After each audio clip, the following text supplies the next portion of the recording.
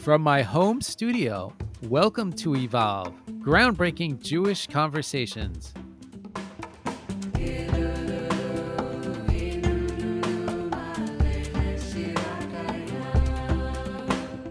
We don't create this project as an inclusion project that attempts to change how other people see us. This project is for us and by us, and this work sees the transness that is our essence as a gift.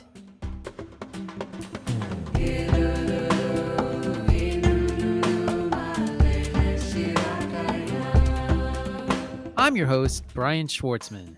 Today, I'll be speaking with Lainey Solomon, who is a teacher and Torah lover who seeks to uplift the, this is in quotes, piously irreverent, queer, and subversive spirit of rabbinic text and theology. We'll be discussing their Evolve essay, Euphoric Halakhah, the Trans Halakhah Project. Okay, we talked last month about how hard it is to just carry on with business as usual with the Israel-Hamas war going on. And so many of us, especially Jews, regardless of our political leanings, are feeling hurt, anxious, scared, and traumatized. And by the way, there are plenty of podcasts out there on the situations that are taking you through the emotional, moral, political, spiritual questions. Personally, and this is just me, I've been listening to For Heaven's Sake, put out by the Shalom Hartman Institute, featuring Yossi Klein Halevi and Danielle Hartman. Wondering what you're listening to? Let me know. Send an email. I'd love to hear it. Of course, that being said, there are so many other important conversations going on, and all of us, while the war is happening, can't forget about the environment, racism, queer and trans rights, so many things. And the Reconstructionist movement, I think, really makes the case that one of the best defenses against anti-Semitism, and we've seen truly scary levels of anti-Semitism in the U.S., around the globe, is to lean into Jewish community practice Torah study. That's not to say we put our heads in the sand, but we spend the bulk of our time on positive expressions of Jewish life, investing in them. And in that spirit, we've got, I think, a really important discussion today about trans empowerment in Torah, Talmud study. It's a conversation that took place in the shadow of war, though it's not about the war. It's a conversation for the sake of heaven, and I was truly honored to be part of it. And if you haven't figured it out by listening to me, or this is your first time, I am a cisgendered, straight male who is actually not halakhically observant. I've taken one graduate level Talmud class. I'm much more immersed in, say, the works of Philip Roth and Saul Bellow than the tractates of the Gemara. And I'm speaking with a trans teacher of Jewish texts about Halakhah. And listening to this conversation again before we did the introduction, I couldn't help think of Denzel Washington's famous line from the movie Philadelphia. Those of you who are old enough to have seen it, I think it came out in 1993, where he says, "Explain it to me like I'm a 2-year-old." And some of my questions might come off as some version of this, but I hope it reads as coming from a place of respect and desire to understand and experiences and ideas outside of my own. Now, before we start the interview, a reminder that all of the essays discussed on this show are available to read for free on the Evolve website, which is evolve.reconstructingjudaism.org. Okay, now on to today's guest. Lainey Solomon is Associate Rosh Yeshiva and Director of Transformative Leadership at Sfara. Sfara's mission is to empower queer and trans people to expand Torah and tradition through the spiritual practice of Talmud study. Lainey is a passionate teacher of Jewish text and thought, and they believe deeply in the power of Talmud study as a healing and liberatory spiritual practice. Laney holds an MA in Jewish education from the Jewish Theological Seminary, is a Schusterman Fellow, and received the Covenant Foundation's 2020 Pomegranate Prize for Emerging Jewish Educators. Laney Solomon, welcome to the podcast. It's so great to have you here. Thank you. I'm so glad to be here. Great. So let's dive in. I guess I'm gonna say it halacha. I know you can pronounce it a couple different ways. I think of halacha as Jewish law, essentially what the ancient rabbis or those who've interpreted them say you can do and you can't do. Um, how do you understand it? I guess it's your view is not quite that simplistic. Yeah, I love that articulation of what halacha is. And I think with love and kavod for that definition, I think that we often get stuck in a conflation between what our tradition calls halacha or halakha and halacha lama'aseh, applied halacha or specific practices or the halacha of what you do.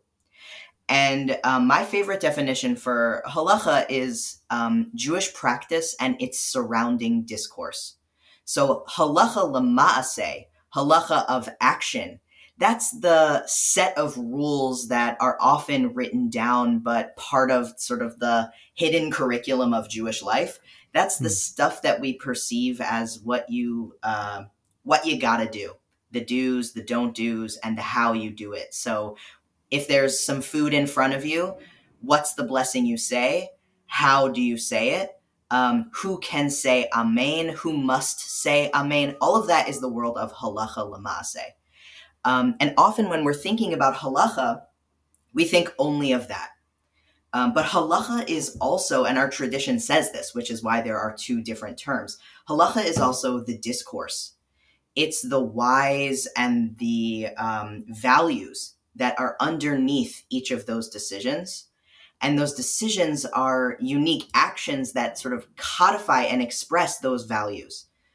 So that's a part of what the Trans Halacha Project is about, is restoring some of those values-based conversations and articulations and understandings of what halacha is. So I love that you started there. That's perfect. That's really interesting. So you would argue that Jews can and should engage with the discourse around halakha, whether or not they observe it, whether or not they consider themselves bound by it. Beautiful. I would say not only they should, but they already are. Halacha is actually just what Jews do.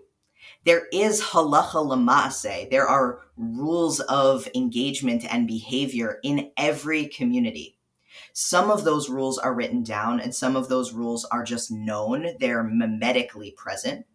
But that is halacha. We are already doing halacha in each of our communities, and we often are afraid, for lots of different reasons, to name our practice as such.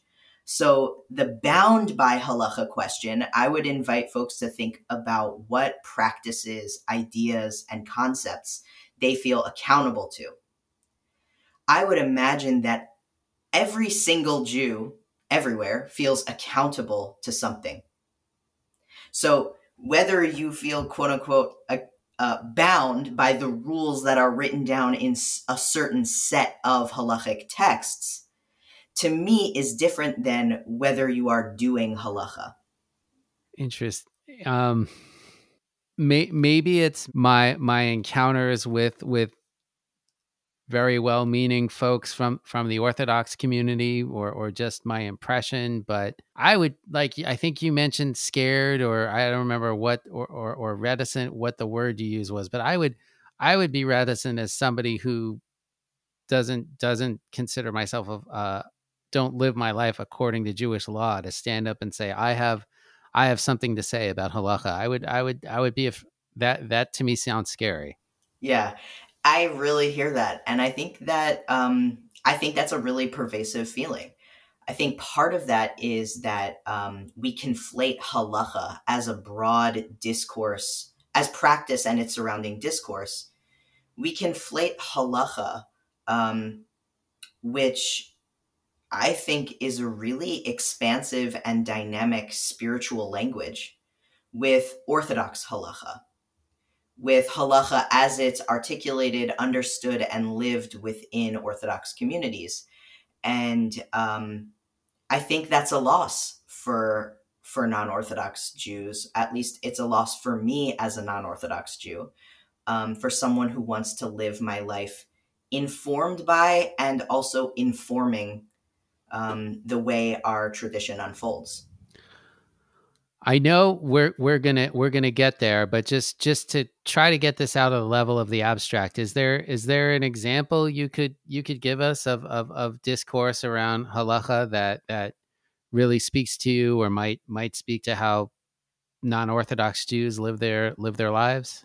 Yeah, I think that there is real halacha within the Reconstructionist movement related to blessings.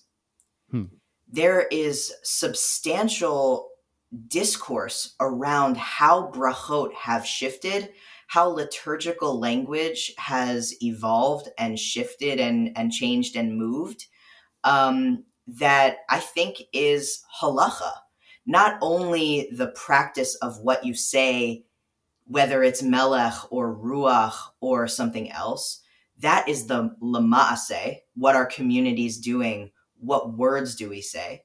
But the discourse, the traditional texts, the instincts and the intuitions that people have felt for weeks and months and years and decades and centuries that leads to those decisions, that's part of the discourse. So every moment of making a bracha and picking the nusach, picking the language, picking how you're describing God is both enacting the halacha lamase of the community, but is touching on and pulling from and informed by and then informing um, what halacha is. Great, great. So, can you tell us a little bit about the Trans Halacha project? Yeah, I sure can. The Trans Halacha project is a project housed at Svara, which is a home for Jewish learning that empowers queer and trans folks to expand Torah and tradition through studying Talmud. And the Trans Halacha project housed at Svara is all about empowering and nourishing trans Jews whose experiences aren't yet, but hopefully soon, at the center of halachic exploration. And so we really do three main things in our work. One is we create euphoric and celebratory opportunities for trans Jews to learn about and explore their own relationship to halacha personally and communally. Two, we curate existing and developing resources that exist out in the world for and by trans Jews. And three is we develop new halachic literature that addresses needs and experiences of trans Jews. And one of the main things produced out of this are rabbinic responsa, teshuvot. Is that how you pronounce them? Yeah, Or exactly. So over this past year, we published two main resources.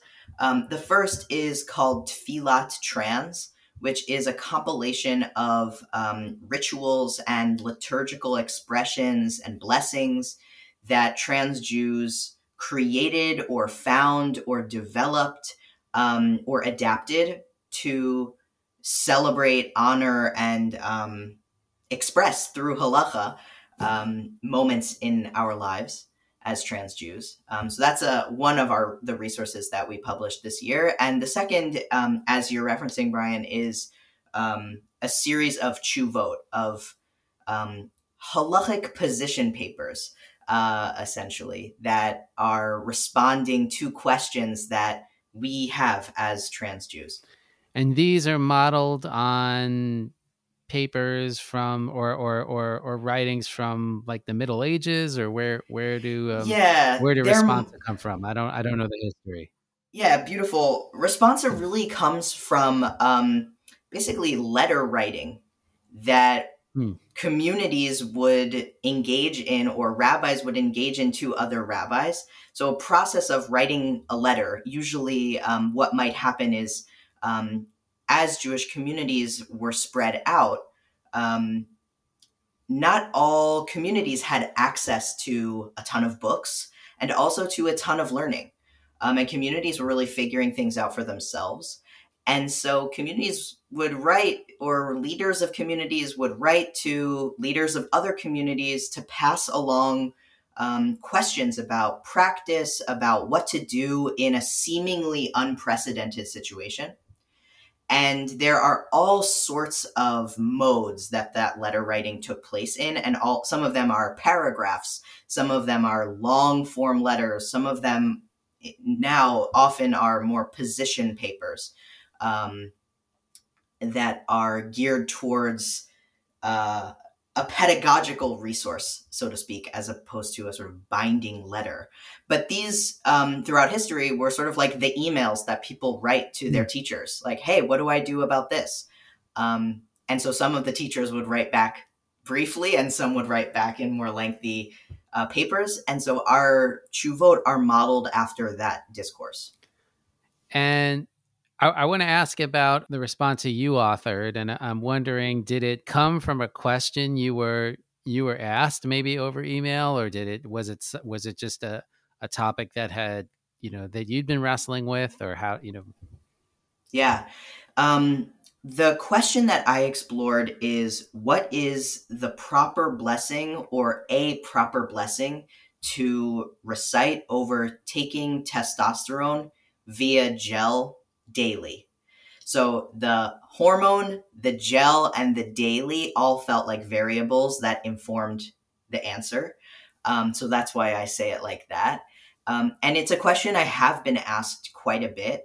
And it's one that I didn't have clear insight into until it was an experience that I had.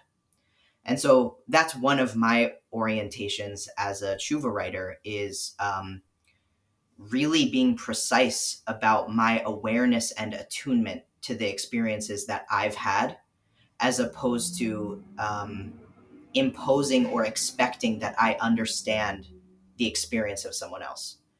So I felt like I had been asked that question quite a bit, but it wasn't until I started the practice of taking testosterone daily via gel that I really had an answer, or that I understood even what the question was. And what is the question that traditional halacha would have presented challenges from doing so, or there just wasn't a clear way to mark that practice and be mindful of it, like, or find meaning Yeah, in it, like? yeah. So, in the evolution of testosterone, I didn't know of any codified articulation of what one should say, what bracha one should make. And it was obvious to me that a bracha should be made. So the question Mm, I didn't ask was, should one make a bracha? right. It was obvious to me, and I borrowed the language here from the Talmud, my mevarech. How do we bless? What's the bracha? When the rabbis of the Talmud invent, for example, Hanukkah, they invent that holiday. They invent the process of lighting candles. They ask the question, my mevarech, what bracha do you make? They don't ask the question, should we bless this newfangled practice that we Mhm. invented? Instead, they say, it's obvious we should bless. So we're going to ask the question, what's the blessing? And that's the place I started my tshuva from. It was obvious to me that there is a bracha. I say a bracha over everything I do. Why would this be unique outside of the realm of my practice? So it was obvious I would say a bracha, and then my question was, what bracha do I say? And the way I engaged in that question is how halacha always unfolds, which is a new thing comes into existence, or a thing that exists and has always existed comes into our consciousness, what is it like in our tradition? What is it compared to? Where can we have an analogy that can help us understand what to do in this particular moment? So I sat and looked through a bunch of different sources about brachot, and I thought, what is this like? Is this like the bracha a bracha you would say on a mitzvah? Is this like a bracha you would say over seeing something majestic out in the world? Is this like medicine? Hmm. Is this like food? What is it like? And that's really how I went about my process. And if we, I mean, if we go back to the origins of rabbinic Judaism, the folks who, the generations that came up with this system are maybe not as different from us as we think, but certainly different. Certainly, wouldn't have had our same views about inclusion, and I guess I wonder, is there just something about the system or the methodology they created that so speaks to you, like the detail or the looking at context? I guess I'm just um yeah, I'll stop there. Yeah, I think that's exactly right. The content of what they created isn't always going to reflect my values right now. But I don't think that I am that different from them. I think that we all aren't actually that different from them. I think they moved through a world of chaos and grief and war and Hmm. collapse and feeling the ineptitude of an inadequacy of leaders around them. They understood oppression and harm and pain, and they, like us, both sought liberation and also enacted suffering. That is a part of their legacy and a part of our legacy. And so I think when I encounter them, I feel aware of those pieces. Of course, in limited ways. I'm just one person, but I feel aware of those pieces, and it doesn't disallow me or prohibit me from engaging in this, what I hope is a project in their legacy, which is to take the stuff that I've been given and to change it, or find new things in it, or expand it, or grow it, which is the project that I think they were all about. They took a Torah that had a certain number of words, and out of it, they created a tremendous body of expansive literature. They were all about the magnification of concepts and ideas and playing out values and finding analogies that enabled them to locate themselves in the story that wasn't really made for them. Are there other examples you have of folks who've already sort of found themselves reflected in this project, or found a new practice or fulfillment out of the responsa that have come out? Yeah, we've seen folks who have used prayers or rituals in Tfilat trans to make art for themselves. Folks who have, we find a lot of it on Instagram, a very hot place for trans halacha these days. Folks who are incorporating these rituals into their lives, folks who are learning these chuvot.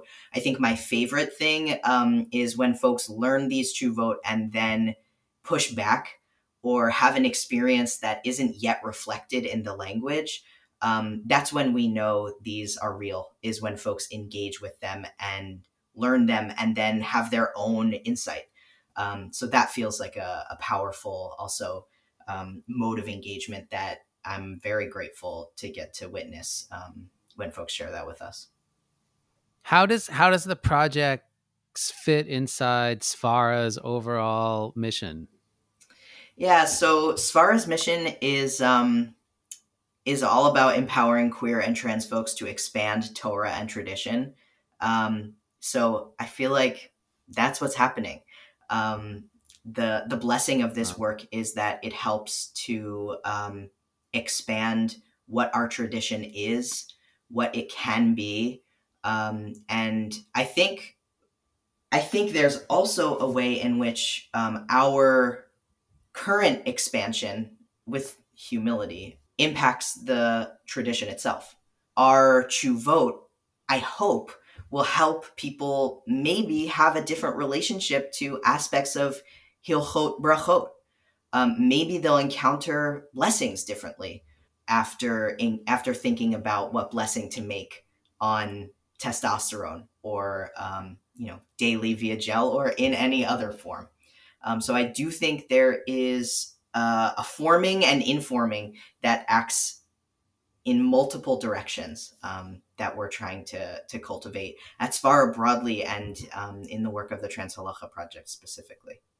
How would you, I mean, obviously the work is not happening in a vacuum. You're doing this project. You've during what I think could rightly be described as a challenging time for queer and trans folks. Certainly in the United States and in many states, there have been um, laws seem to particularly targeting the trans community. Mm-hmm. Um, I guess how do you see the work fitting into the the political social context of our moment? Mm-hmm. Yeah, I think for me there are two pieces that come up in this realm.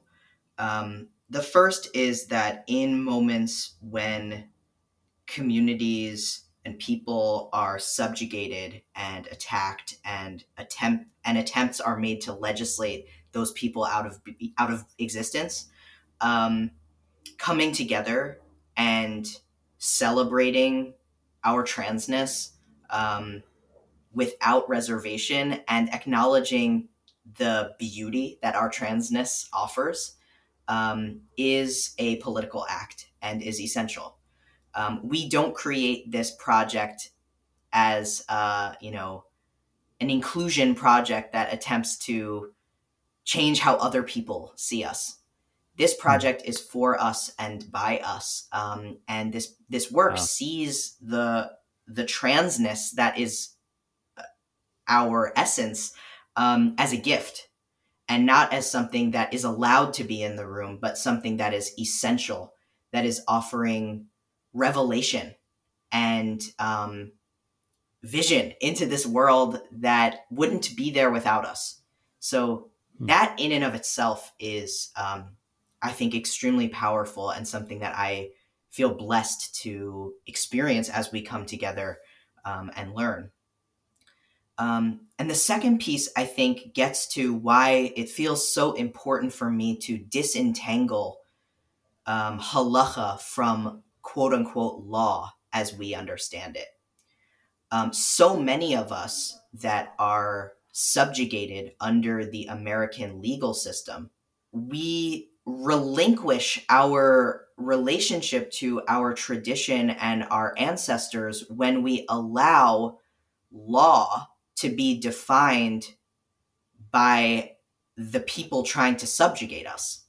So if we define halacha as law, I'm like, uh-oh, that's conflating this tool of domination and violence and subjugation in many Hmm. um, with a liberatory world building project. And those two things are very different. And while we could spend a lot of time finding expansive definitions of law that create more entry points, which is important and holy work. I also think knowing the ways in which halacha has operated outside of and counter to state legal systems is really key. That is a fundamental part of what halacha is, what brought it into being, and what it always has been. It is the ways we take care of each other, counter to and in opposition to and beyond the state. So I think that piece for me is part of the liberatory legacy of halacha that we can reveal together when we disentangle it from law. Noting that it definitely helps to have some background in studied Judaics or Talmud in reading the responsa, even though they are definitely in English. I think it helps to have some of that reasoning. Where does somebody start? Where would you recommend somebody if they've never really engaged with Talmud or Halakhah, but just are drawn into what you're saying? Where could somebody get going? Yeah, I'd say come learn with us at Svara. We learn Talmud in the original and develop our capacity to translate the tradition for ourselves. All you need is to be able to decode the Aleph Bet. So to sound out the letters of the Aleph Bet, you can start learning Talmud at Svara, or at any of the learning spaces that our fellows, folks who are trained to teach at Svara, any of the places our fellows have developed, all over the world. Thank God. You described yourself to us before we got on recording as a Torah nerd. I've It's been true. involved. I've been involved in Jewish stuff my adult life, which now is not so short, a couple decades. But I wouldn't describe myself as a Torah nerd. So I guess I'm wondering yeah, how do you become that?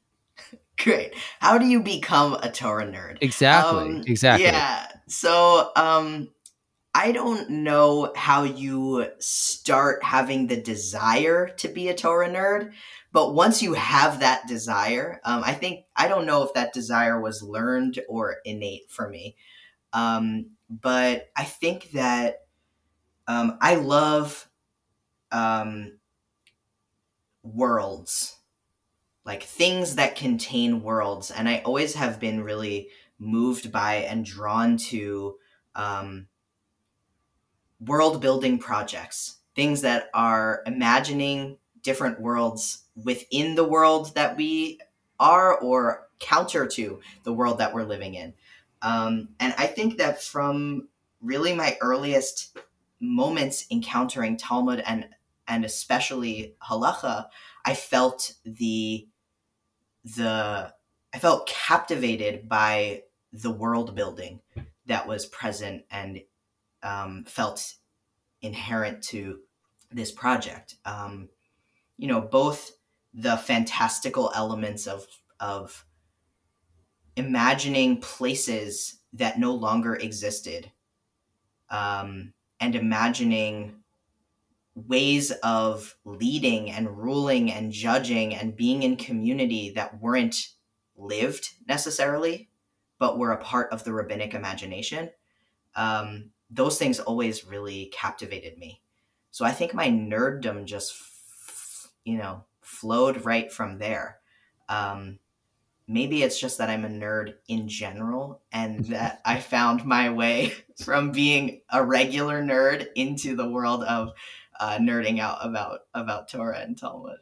But if you own it and love it, that's the take pride in the nerddom, right? That's right.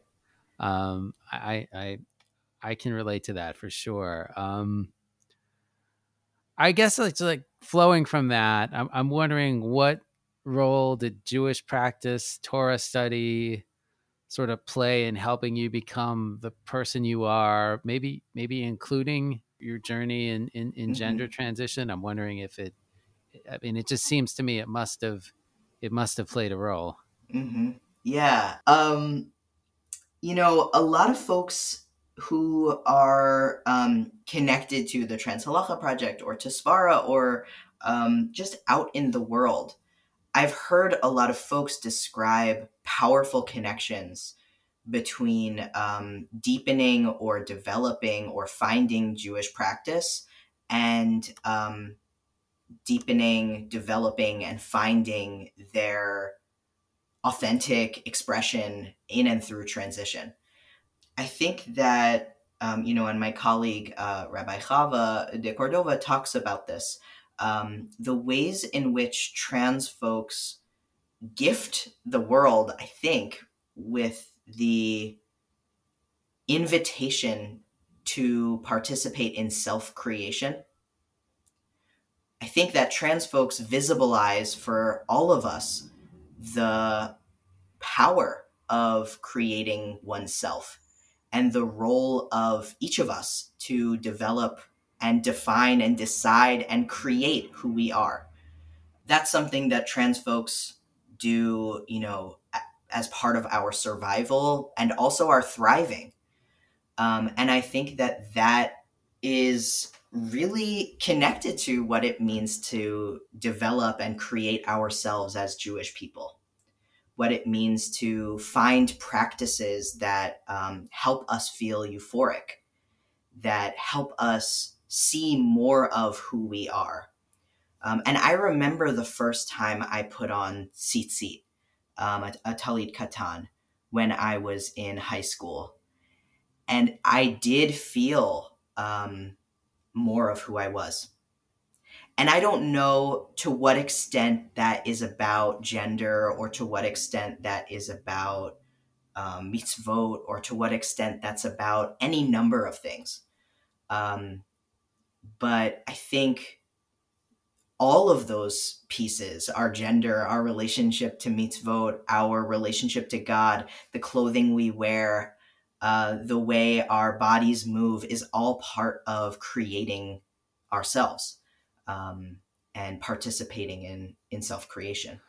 By the way, Lainey, you mentioned Rabbi Chava de Cordova. I know Evolve just had a wonderful web conversation. Yeah, You were on there, so we're yeah, gonna which touched on some of the same issues and concepts. So we'll definitely leave a link in our show notes so folks can find it. awesome. Do you follow Reconstructing Judaism on social media, on Facebook and Instagram? Find us at Reconstructing Judaism.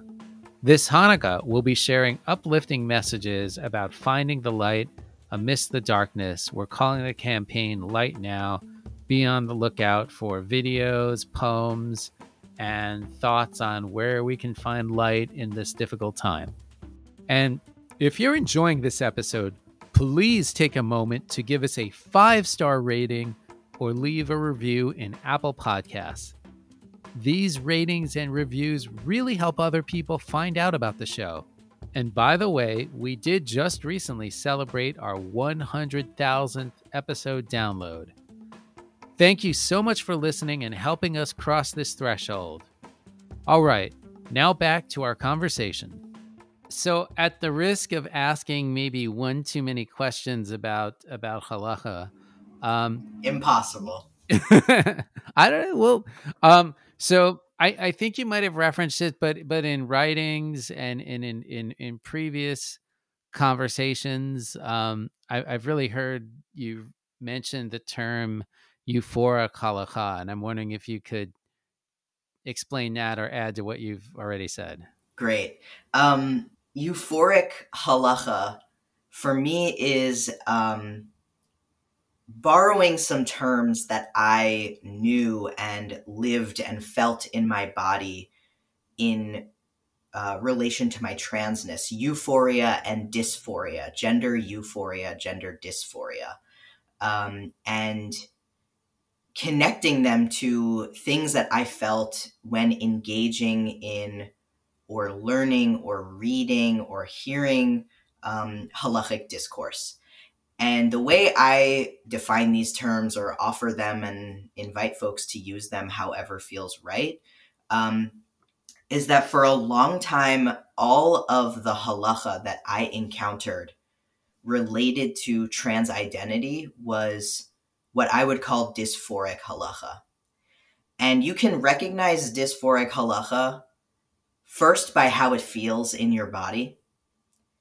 It is about the places where trans folks do not fit what has existed and attempting to contort or move or adjust our bodies and our lives and our experiences to make them make sense from a cisnormative perspective. So, dysphoric halacha is like when cis people ask trans people, well, what bathroom do you use? It's about trying to understand how trans bodies fit into a system that is upheld and designed both not with us in mind and often to maintain our limitation and our constriction and domination. Dysphoric halacha is when folks ask questions about trans people without trans people being part of the questioning. It's all about where we don't fit. And euphoric halacha is about where we fit. And not only where we fit, but is about the places and the spaces in practice and discourse that our lives and bodies are here to reveal. So euphoric halacha is like, I think actually what halacha is about. I'm using language that resonates with my experience as a trans person. Although not all trans people experience dysphoria, but that is a part of my lived experience, is that binary between euphoria and dysphoria and moving and shifting between it. But I do think euphoric halacha is actually halacha that feels good, which is what halacha is about. It's particular language to describe that, but it is a part of the halachic project. And what are some of the other topics that are raised as part of the project? Yeah, so in the first cohort of tshuva writing, we had one tshuva about what to do about and how to relate to parts of one's body that are removed in gender affirming surgery. That included how to relate to those body parts and also a ritual based on nullifying chametz on Pesach that one could do to nullify those parts of their body. It's a really interesting exploration. We had a tshuva that explored immersing in a mikveh while wearing a chest binder. We had a tshuva that explored the idea of transition itself as a mitzvah, as the fulfillment of a mitzvah. We had tshuvot that explore a series of tshuvot that explored the question of nida and various perspectives on nida, things related to quote unquote menstruation. Spoiler alert: those tshuvot will agitate that definition in beautiful ways, and things related to mila, to circumcision. So a really wide range of things that folks wrote about. And in our second cohort, which we'll be starting this winter, we'll be exploring questions related to Priya or Revia, the idea of fruitful multiplication, what's often seen as the mitzvah to procreate, but which we're hoping to explore more expansively. So no easy way to say this, but you and I are talking on October 17th, 2023. We'll be releasing this sometime in November. We're 10 or so days into a war, horrific violence.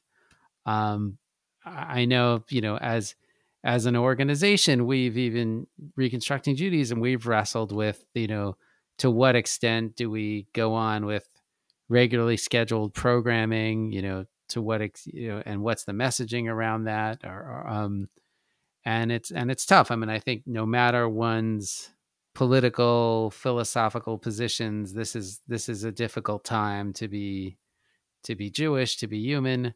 I guess just personally, I'm wondering what what role Torah study, Talmud study or teaching is playing in getting you through this. I mean, I mentioned before we got on the air whatever mindfulness practices I've developed, which usually seem fairly effective, just kind of seem like overrun by a torrent of thoughts and not particularly effective. So Mm-hmm. that's a long way of saying how is your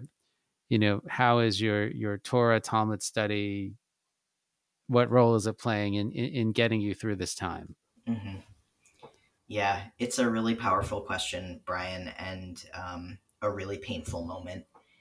And, um, you know, as I mentioned earlier, the Talmud is not a stranger to war and to heartbreak and to pain and domination and persecution. Um, the world that we live in expresses those things differently than, the world of the Tanaim, the early rabbis who created the Mishnah. But it's not always that different. Um, and I think part of the gift of our tradition is knowing that our ancestors have held so much. And for me, that is an invitation to know that I, as one human being, don't have to and also can't possibly hold it all. Just me. So part of my relationship to Talmud, I think, gifts me that, and I hope gifts many of us that, in whatever ways that feels right and aligned. Um, and the other thing is a colleague of mine, Julie Batts, shared the other day that, we teach Talmud to beginners, and we also teach Talmud to experienced learners with beginner's mind. Hmm. And right now, this is what Julie shared, and I feel the same way. Um, I am a beginner at what it means to learn and teach and live in this particular moment of war and devastation.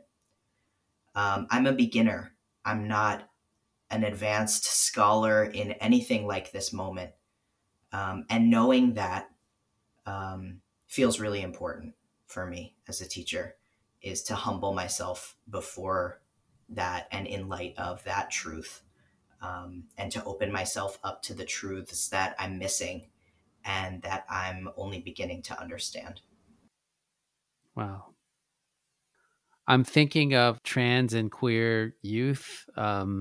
Probably not going to be reading some of these responsa at 11 or 13, or but does their existence make a difference for them, or somehow pave the way for it to be easier to be fully themselves as a Jew? I guess I don't know if that was the most precise question, but I Yeah, think you know what I'm asking. I know what you're asking. Yeah, I hope so. Um, I deeply hope so. I grew up in Jewish communities and was part of, I went to camp and I was in two youth groups in high school because, I was a nerd, as I said. And I never, until I was in my mid 20s, I never saw an adult that looked like me. I didn't, Wow. as a young person, I actually didn't think that I would grow up. Like, I had a weird, sort of confused sense of, will I become a grown up? Hmm. Because I never saw an adult that looked like me. And a part of that is that's not because there weren't trans elders, although there were not that many, but is part of also how we invisibilize the work of our elders. Um, and so my hope is that all of this work can also catalyze an understanding for all of us that we are here. We have been here. We always were here.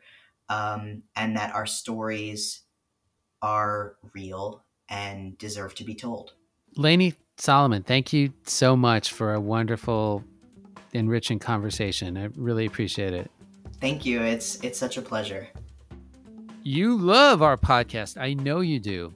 You read our essays. But have you checked out our live web conversations? On Evolve's homepage, which is evolve.reconstructingjudaism.org, click on Web Conversations to learn more about upcoming sessions and register. Or you can tap on the link in the show notes. We'll be back next month with an all-new episode.